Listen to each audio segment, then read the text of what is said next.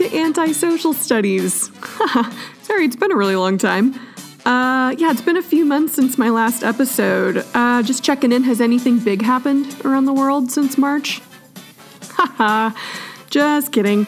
It turns out that making a podcast for fun wasn't one of my top priorities during a global pandemic. And I'm honestly as surprised as you are. But really, I'm sorry it's been such a long time. I needed a few months to figure out how to put my entire class online, get kids ready for an online at-home AP exam, work in the same house as my husband, and keep a 3-year-old entertained with minimal Paw Patrol episodes. It was a lot, and I needed to take something off my plate, and I chose this podcast. But now I'm sort of ready to start making it again, and I'm excited. Also, just yesterday, the President of the United States said that the Spanish flu probably ended World War II, so I just kind of felt a duty to my nation to start up the podcast again. This episode today, we have a global pandemic, a conservative president who wants to take things back to the way they used to be, a growing cultural divide between liberals drinking and dancing in the cities and conservatives who feel left behind, and an economy that's built on a house of cards. And no, this is not a current events episode. Today we're talking about the roaring 1920s, or does any of this sound a little familiar? This is Antisocial Studies. I'm Emily Glankler. Settle in and let's sort of go back in time.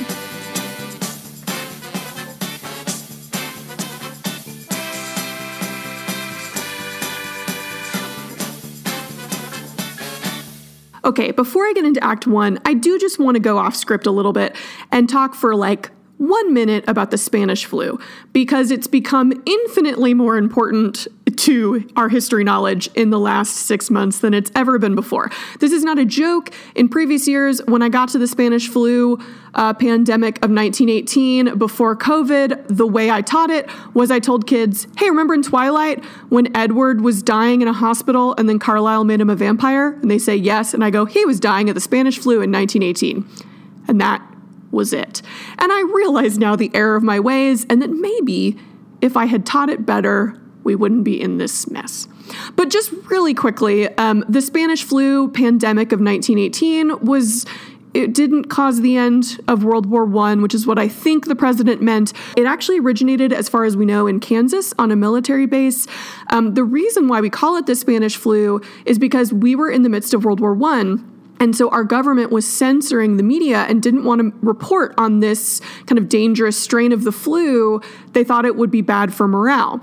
Most other countries that were experiencing it as well didn't really report on it. However, Spain was not fighting in World War I, so their media was not censored. And so the first really public reports of it came out of Spain, and so we started calling it the Spanish flu. In reality, the first documented cases, as far as we know now, were from a military base in Kansas. Then when our soldiers in 1918 start flooding the Western Front, we take this strain of flu with us, and in the trenches is where it's able to essentially sit in the cesspool that was the Western Trench. It's with rats and trench foot and mud and all these terrible things, and it essentially mutates into a much, much more dangerous strain of the flu than it had been previously. Then the war ends in late 1918, and all the soldiers return home, and they kiss their wives, and they spread the flu all over the world. So that's really the connection between World War I and the Spanish flu pandemic. One other thing to note, too, is that there's a whole new kind of field of kind of 1920s historians, one of my former teachers being one of them, who are starting to look into the question of to what extent was sort of the depravity and the depression, kind of more moral depression than economic depression, sort of this kind of craze of the roaring 1920s, we all normally think of it as like a post-World War I thing, right? Oh, we just fought this kind of crazy, pointless war. Let's all just drink and dance. But there's a new group of historians that are looking into to what extent was this really actually because we just suffered this global pandemic where up to 5% of the world's population just dropped dead. And I think that's super interesting. And I think it's something that we can all relate to, is this feeling of kind of, well, what does it all even matter, right? If we've just gotten out of this crazy pandemic, I just want to go to a speakeasy and drink the night away. So anyway, I'll be interested to see as that history kind of unfolds over the next few years. But that's my quick aside on the Spanish flu pandemic. And now on to Act 1.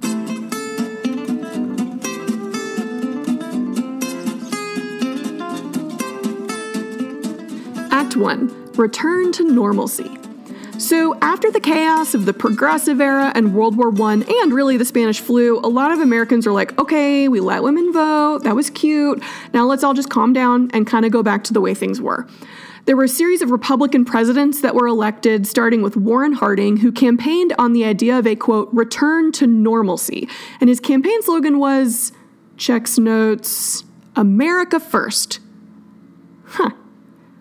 But it makes sense. I mean, for almost all of American history, the country has been isolationist. Thanks, George, right? Sure, we got involved in Latin America, but that was just us Monroe doctrining. Like, typically, we stayed above the fray in European affairs. We've selectively followed George's advice. And Wilson had to get dragged into World War I, and most of the country agreed that we should just kind of go back to just focusing on ourselves and the economy and move away from more global affairs.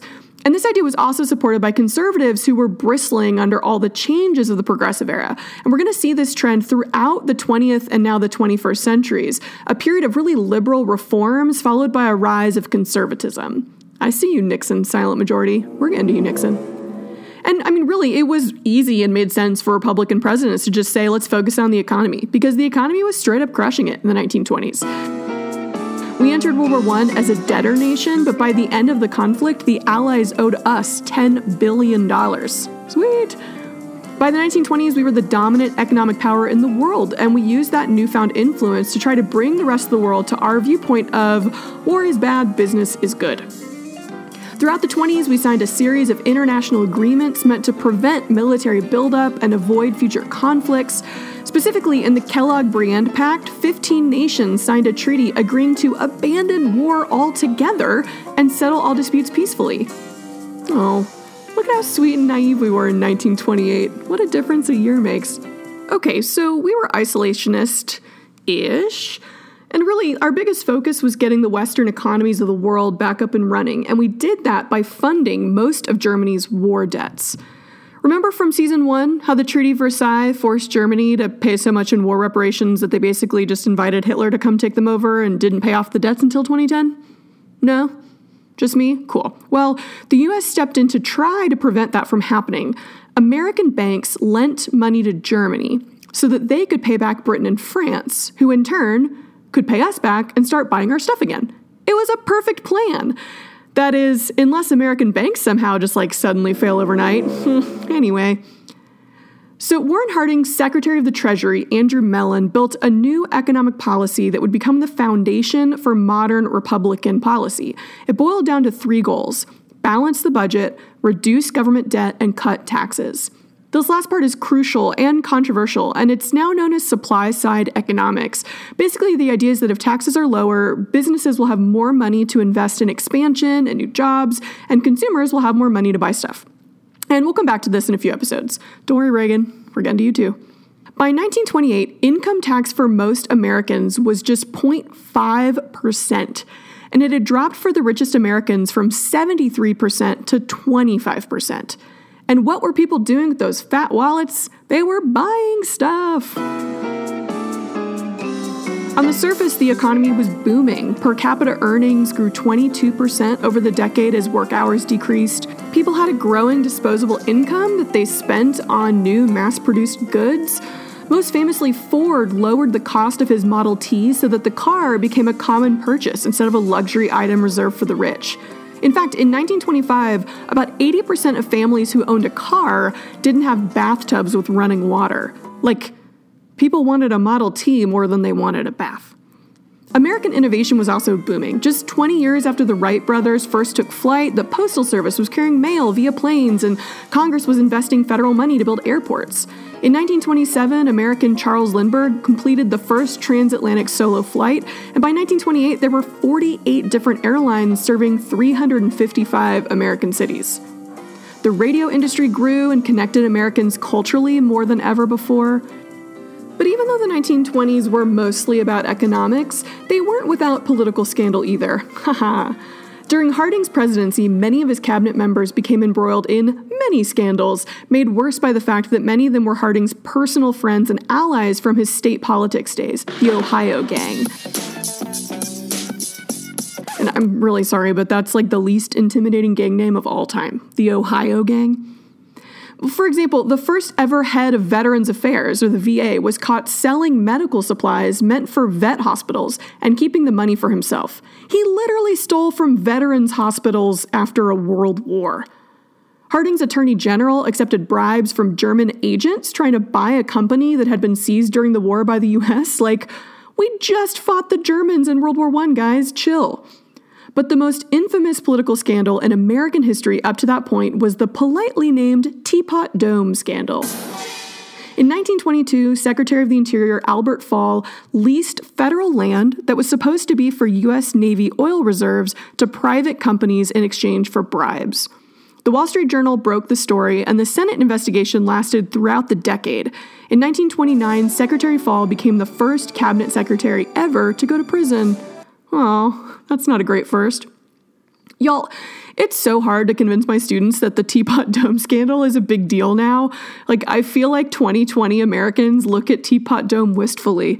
Those quaint days when Americans were scandalized by politicians using their positions for personal gain. We were all so adorable back then. Warren Harding died near the end of his first term, and American outrage over the scandals was quelled by the dull, soothing nothingness that was his vice president, Calvin Coolidge. And now an ode to Calvin Coolidge. Oh, Silent Cal, your biographer said you represented the, quote, genius of the average, which makes no sense and is the most backhanded burn of all time. Your Wikipedia page literally says that as vice president you, quote, gave a number of unremarkable speeches around the country, with citations. What a weird president you were. You buzzed in your staff to the Oval Office and then hid behind the curtains while they looked for you. You won the presidency outright in 1924 by saying that the business of America is business, which, if true, is going to make America look pretty dumb in a few years. You were the epitome of a laissez-faire president, and you got out just in time to let Herbert Hoover take the fall. Well played, sir. Well played.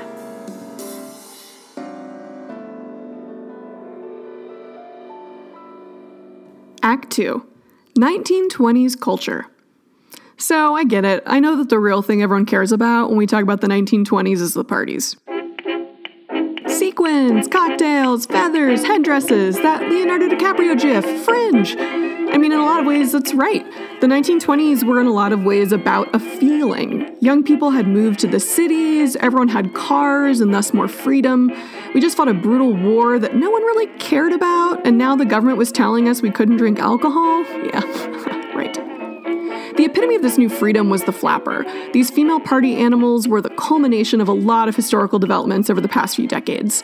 Women getting out into the workplace during World War I and now having their own spending money, plus a political voice through suffrage, plus more control over their body thanks to Margaret Sanger's work on birth control. For way more about that, check out my episode on abortion from season 2. It's really interesting. And flappers are mostly identified through their clothing, dresses that show off their sexy calves, no corsets, a short bob haircut, and bright lipstick. Designers like Coco Chanel were at the forefront of modern fashion, especially with sportswear like tennis dresses that gave women freedom and a relaxed silhouette. Basically, tennis dresses were to the 1920s what yoga pants are to the 2020s. Ladies get it. In the arts, there was a flourishing of narratives about these new, young, liberated women. F. Scott Fitzgerald based his writings all on his real flapper wife, Zelda Fitzgerald, which that's like the most 1920s name of all time, Zelda. His most famous work, The Great Gatsby, has now become basically a stand-in for an entire decade. There was another writer that was important to promoting this new modern American culture, and her name was Lois Long. Writing under the pseudonym Lipstick, she was a flapper herself who wrote articles for The New Yorker chronicling her real-life adventures going out all night. Her column, When Nights Are Bold, and then Tables for Two, was often written immediately after an all-nighter, so she was basically the real-life Carrie Bradshaw of the 20s. Now, obviously the era of the flapper came to a crashing halt in 1929 when people needed less cocktails and more, food, but we'll get there in a second. Okay, so remember the progressive era? Women got the right to vote, Teddy was a feminist, we tried to get kids out of factories, but the Supreme Court was like, no. So a few groups got left out of all of that progress. New immigrants and African Americans. And both of those groups start to take matters into their own hands in the 1920s. Now, I don't want to give the impression that all new immigrants became bootleggers, because we already have enough of an unfounded complex in this country about immigration and crime, but it is true that people who didn't have opportunities in the legitimate economy found a new way to rise up the socioeconomic ladder during the era of Prohibition. So during the Civil War, soldiers would sneak liquor into camp in their boots, aka bootleggers. But during Prohibition, bootlegging became an entire industry. Sneaking in alcohol from Canada or on ships overseas, or just illegally brewing your own alcohol, an entire economy grew around this illicit industry. And this new economy was run by gangs, which really, to be clear, are just, at this point, kind of illegal business ventures that use violence and intimidation. Most famously, Al Capone became head of the Chicago Mafia, using violence and intimidation to drive out his rivals. And this era reached its climax in 1929 with the St. Valentine's Day Massacre, when 7 members of a rival mob run by Bugs Moran were machine-gunned by Capone's men dressed as police. I mean, there are entire podcasts out there dedicated to the 1920s Mafia, so I'll leave the details to them, but I do really want us to understand these gangs in the context of history. Basically, these were people who were not allowed to become part of the legitimate economy. Many places refused to hire immigrants from Southern and Eastern Europe, especially Italy, and it was difficult for many men to find a way to make any money. So basically, discrimination and prohibition drove a lot of these communities into the black market. And I'm not saying that means they shouldn't be held responsible for crimes committed, but it's important to understand that the U.S. has a history of turning people we dislike, or people we expect to be criminals, into the very thing we feared. And that's called a self-fulfilling prophecy, kids. Anyway, moving on to the other, much more historically dispossessed group, African Americans really had a moment in the 1920s that they created for themselves. The 1920s are going to be a golden age of black culture known as the Harlem Renaissance. Throughout the last decade or so, hundreds of thousands of black Americans had been moving from the South up to cities to fill jobs in growing factories, especially during World War I. By the end of this so-called Great Migration, over 300,000 African Americans had left the South and ended up in cities like LA, Detroit, Chicago, and New York. And the Harlem neighborhood of New York became a global mecca for black artists, writers, and activists in the 1920s, and it was partly thanks to the work of our guy W.E.B. Du Bois. Using his influence in his newly founded NAACP, he and his peers created outlets for black people to show what they could do in spaces like the NAACP magazine, The Crisis. I mean, I could name hundreds of black creators who thrived during this time, but just a few highlights include female novelist Jessie Redmond Fauset's 1924 novel There Is Confusion. She explored the issue of black Americans finding an identity in white Manhattan. Jessie went on to work with Du Bois to found a magazine for black children so that they could read stories and see photos of their own experience. At the debut party for Fauset's book, other black organizers used the event to connect black creators with white publishing elites. Out of that one party, many black writers began getting published in mainstream magazines like Harper's, and this includes Langston Hughes. So Hughes is kind of the poster child for the Harlem Renaissance. His poems have become the voice of the movement to find pride in blackness and to celebrate the contributions of black people to American culture. Let me just read to you arguably his most famous poem, I Too. I too sing America. I am the darker brother. They send me to eat in the kitchen when company comes, but I laugh and eat well and grow strong. Tomorrow I'll be at the table when company comes. Nobody will dare say to me, eat in the kitchen then. Besides, they'll see how beautiful I am and be ashamed. I too am America. It's better when Denzel Washington reads it, but whatever. Now, Langston Hughes was also gay. Although he was not publicly out, considering it was against the law and especially dangerous for a black man, he wrote poems about, quote, detectives from vice squads with weary, sadistic eyes spotting fairies. In another story, he wrote of an intelligent young man whose father was disappointed because he turned out to be a, quote, queer.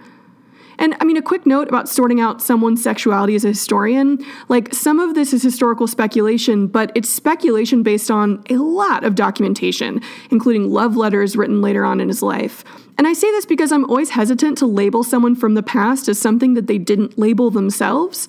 And this is especially important when I'm maybe in some ways like outing someone from history, which I don't want to do. But this secrecy and this kind of unwillingness to discuss someone's sexuality has led to LGBTQ people being suspiciously absent from our history. And I think it's more important for us to understand their contributions, even if it means that we have to put labels on someone from the past that they maybe didn't identify with fully. So, whatever, rant over. In addition to writers, there were actors like Paul Robeson that gained mainstream fame during the Harlem Renaissance in the 1920s. Although he had a law degree, there were few opportunities for black lawyers, and so he became an actor instead, famously starring as Othello in London's West End. He became world famous for his rendition of Old Man River. My dad used to always sing this, Old Man River. He has like a crazy deep voice, in the movie Showboat. Also, in terms of theater, in 1921, Shuffle Along debuted on Broadway, bringing Harlem musical reviews to a white audience. In fine art, Aaron Douglas adapted African art styles to paint the Black American experience, earning him the title, the father of Black American art. And I'll post some of my favorite paintings on my website.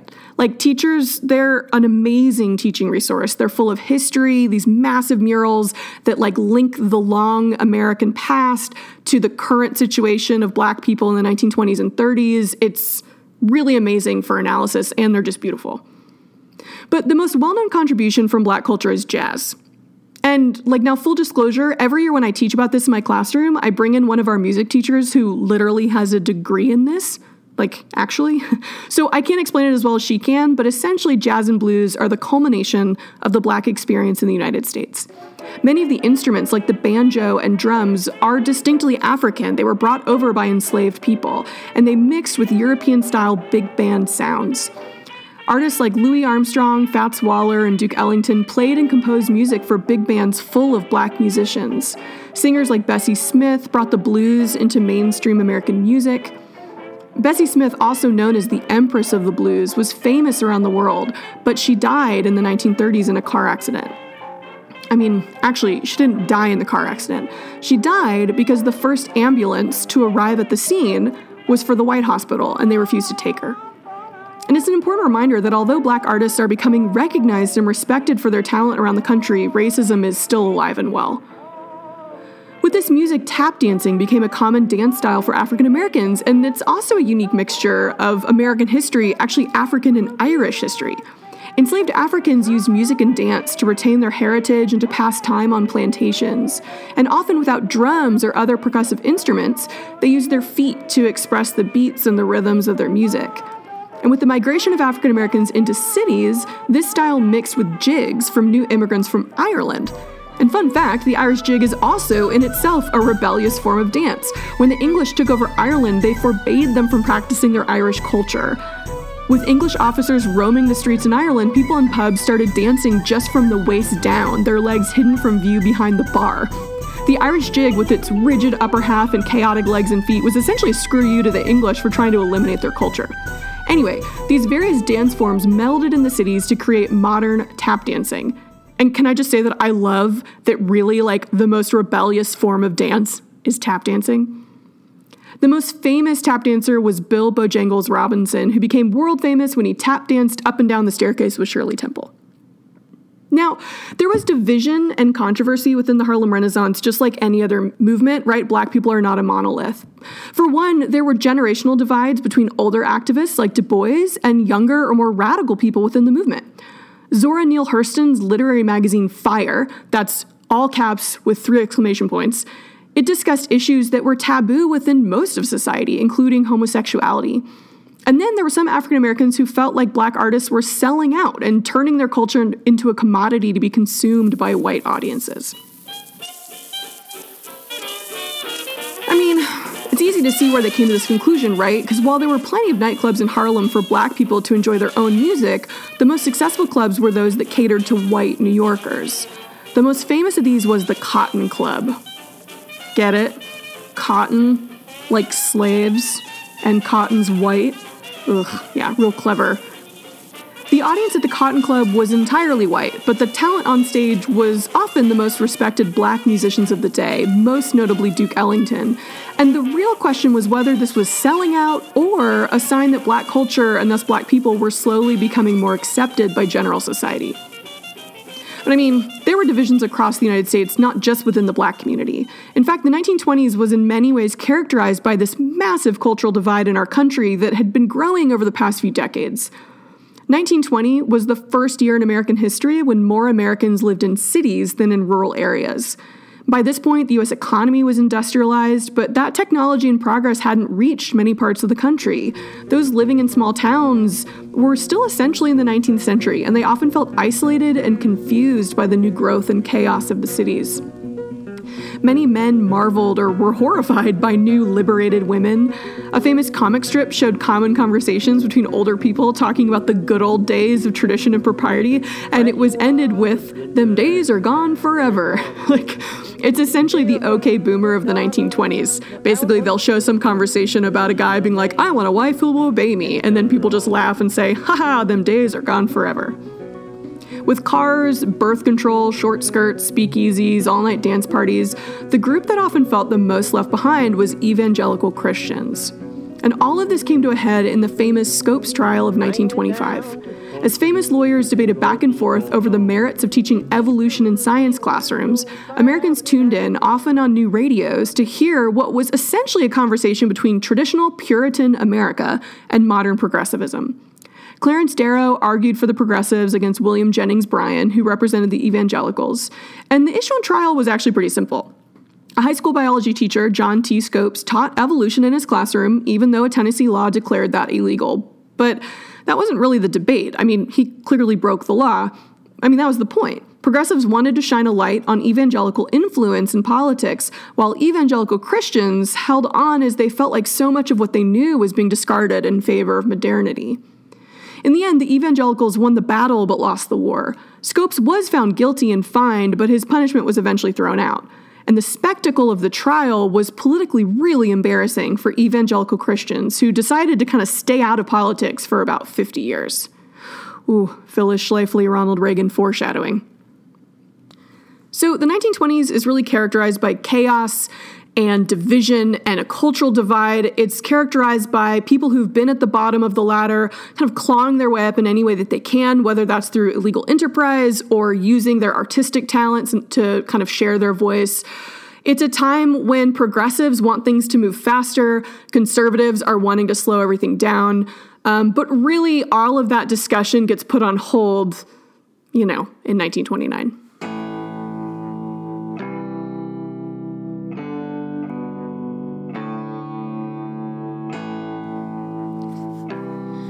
Act 3, Economic Collapse. Okay, I'm going to keep this last section short because it's confusing. Those of you out there who are experts on economics, you might just want to stop listening right now. It's going to be painful. But the big question we just need to answer is, how did we go from a roaring economy to the Great Depression seemingly overnight? So, about that roaring economy. Sure, right? The overall economy was growing. People were moving to cities, factories were making things cheaper, wages were going down, prices were going down. But there was so much growth and new technology that made production more efficient that supply outpaced demand. Manufacturing output rose by 32%, while wages only rose 8%. And people weren't saving their money anymore. They were spending it on those cheaper goods or gambling with it in the stock market. The idea of stocks has been around for centuries. The first stock exchange was actually in Amsterdam in the 16th century. But by the 1920s, the stock exchange was booming because of a few developments. For one, credit was now a thing. People could get money on credit, buy stocks, and then pay it back with their winnings. Earnings, but really. The trick was that credit became popular during a time when the stock market was growing exponentially every year. It seemed like a sure thing that if you bought a stock, within a few months, its value would go up and you would make money. By 1929, Americans overall had effectively $0 in savings, but had invested $1 billion in the stock market. I'm going to say that again. When you look at the American population overall, there was $0 in savings, but $1 billion invested in the stock market. So people bought more and more stock on credit, taking out loans from the banks. And to make things worse, banks were also investing a lot of the money they had stored away in stocks and other risky investments. All of this was expedited by the fact that there was zero regulation on the financial industries. Really, like if I wanted to start a bank, I would just get a building and set up a bank. People could give me their money for safekeeping and I would keep it safe. Or I would use that money to loan out to other people with interest, or maybe use some of it to buy stocks myself. All of this would be totally fine unless everyone asked for their money back from the banks at the same time, but that would be insane, right? Anyway, while city dwellers were living it up, farmers had been struggling throughout the 1920s. During World War I, the government guaranteed prices for farmers providing crops for soldiers overseas, and with Europe at war, global demand skyrocketed. Farmers were making a ton of money, and they invested a lot of that money into new technology or more land. But unfortunately, after the war, when Harding returned everything to normalcy, that meant taking away all of those wartime supports. Farmers now had more land than they could farm, and they had bank payments for their new tractors or farm equipment. There was also a series of droughts throughout the decade that made their situation even worse, but, I'm sure they'll be fine. Meanwhile, in Europe, Germany was struggling to pay back its war reparations. Right? Germany was drowning in debt as they tried to pay Britain and France back. The Allies themselves owed the U.S. over $10 billion. Our economy relied on a thriving economy in Western Europe, so we stepped in to help. We came up with what I mentioned before, the Dawes Plan. American banks would loan money to Germany. They would use that money to pay back Britain and France, who could then use that money to rebuild their economies and do more business with the United States. That would put money back into American banks, who could loan more money out to Europeans or Americans. All right, this is all happening at the same time. So back to the stock market. I don't know much about the stock market, but I know that sometimes it goes up and sometimes it goes down. Meaning, it can't keep going up forever. By the end of the 1920s, prices began to go down, as they just sort of had to at some point. But since so many people had bought their stocks with credit or loans, they kind of freaked out and they sold off their stocks really quickly, hoping to minimize their loss. But as those people sold their stocks, that caused stock prices to go down even more, which freaked out other investors. They sold off their stocks and the whole system basically imploded in October 1929 with the stock market crash. Now, I want to be clear. In 1929, only 10% of Americans owned stocks. So the stock market collapse itself was not the cause of the Great Depression, but the domino effect and the ill-informed responses by the government did lead to the Great Depression.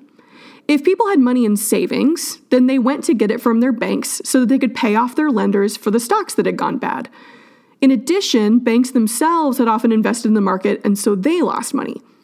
In some places, there were runs on the banks where everyone panicked and went to take their money out at once. Like, remember that dinky little bank that I made? I mean, I wouldn't have everyone's money just sitting there waiting for them. I was smart, right? I invested that money. I loaned it out. I lent money to individuals to buy stocks. I invested it. Long story short, the banks ran out of money, and some people literally lost their entire life savings in an instant. You go to the bank, you say, I'm supposed to have $3,000 in the bank, and they say, sorry, we don't have that money, and now you have zero. Again, this on its own didn't immediately cause a depression. There are things now that we know the government could have done that might have softened the blow. For example, the government could have stepped in and bailed out the banks, giving them money to stay afloat like Obama ended up doing in 2008. Or the government could have provided money directly to businesses to keep paying their workers, like the Trump administration has done during the pandemic. But in the 1920s, the idea of the government getting that involved in the economy was essentially unimaginable. And the only agency that could have maybe done something, the Federal Reserve or Fed that had been created by Wilson, they also panicked and they raised interest rates, trying to protect their own assets and not lose the money in reserve that they had for this exact moment, right? I mean, the Fed had been created to take money and put it in reserve in case banks ever needed it. But, it's not really their fault. If the Fed had given out all of its money to banks, it still wouldn't have been enough, right? I mean, they were created and prepared to save a few banks, not every bank in the country. But with banks going out of business or seriously weakened, they called in their loans, meaning they asked people to pay the loans back immediately. So this left small business owners ruined. In addition, they stopped loaning out more money, so the businesses that were still around couldn't get money to keep themselves going. And all of this led to unemployment, meaning that people now didn't have money to spend in retail stores, which then went out of business. Essentially, the entire economy just kind of ground to a halt. And it's easy to look back at this and get annoyed at everyone in the 1920s because in some ways they created the very problem they were trying to avoid, right? Basically, the economy keeps working if everyone just believes it's working. If everyone trusts the banks and the government, then they keep their money with them. And there would have been enough, maybe, to help out just those hit hard by the stock market crash. But that's easier said than done. The spiral that leads to the Great Depression is entirely understandable when you realize that every individual and business was acting entirely rationally and in their own best interest. But that led to the collapse of the system for everyone. Like, if you own stocks and the price starts going down, it makes sense that you would sell out of fear that you might lose more money. If you're a bank and everyone asks for their money back, it makes sense that you would call in all your outstanding loans to try to pay everyone back. If you're a business owner having to pay back loans, it makes sense you would fire your workers to cut costs. If you're newly unemployed, it makes sense that you would stop buying unnecessary consumer goods. But the unregulated economy and the hands-off approach of the government in the 1920s meant that no one was looking at the bigger picture. Oh, and by the way, remember how the entire European recovery process was built on American banks? Oops. The 1929 collapse spread around the world, especially Western Europe. But it's fine, right? I'm sure economic collapse in war-torn Germany won't have any world-ending consequences we'll need to worry about. To be continued.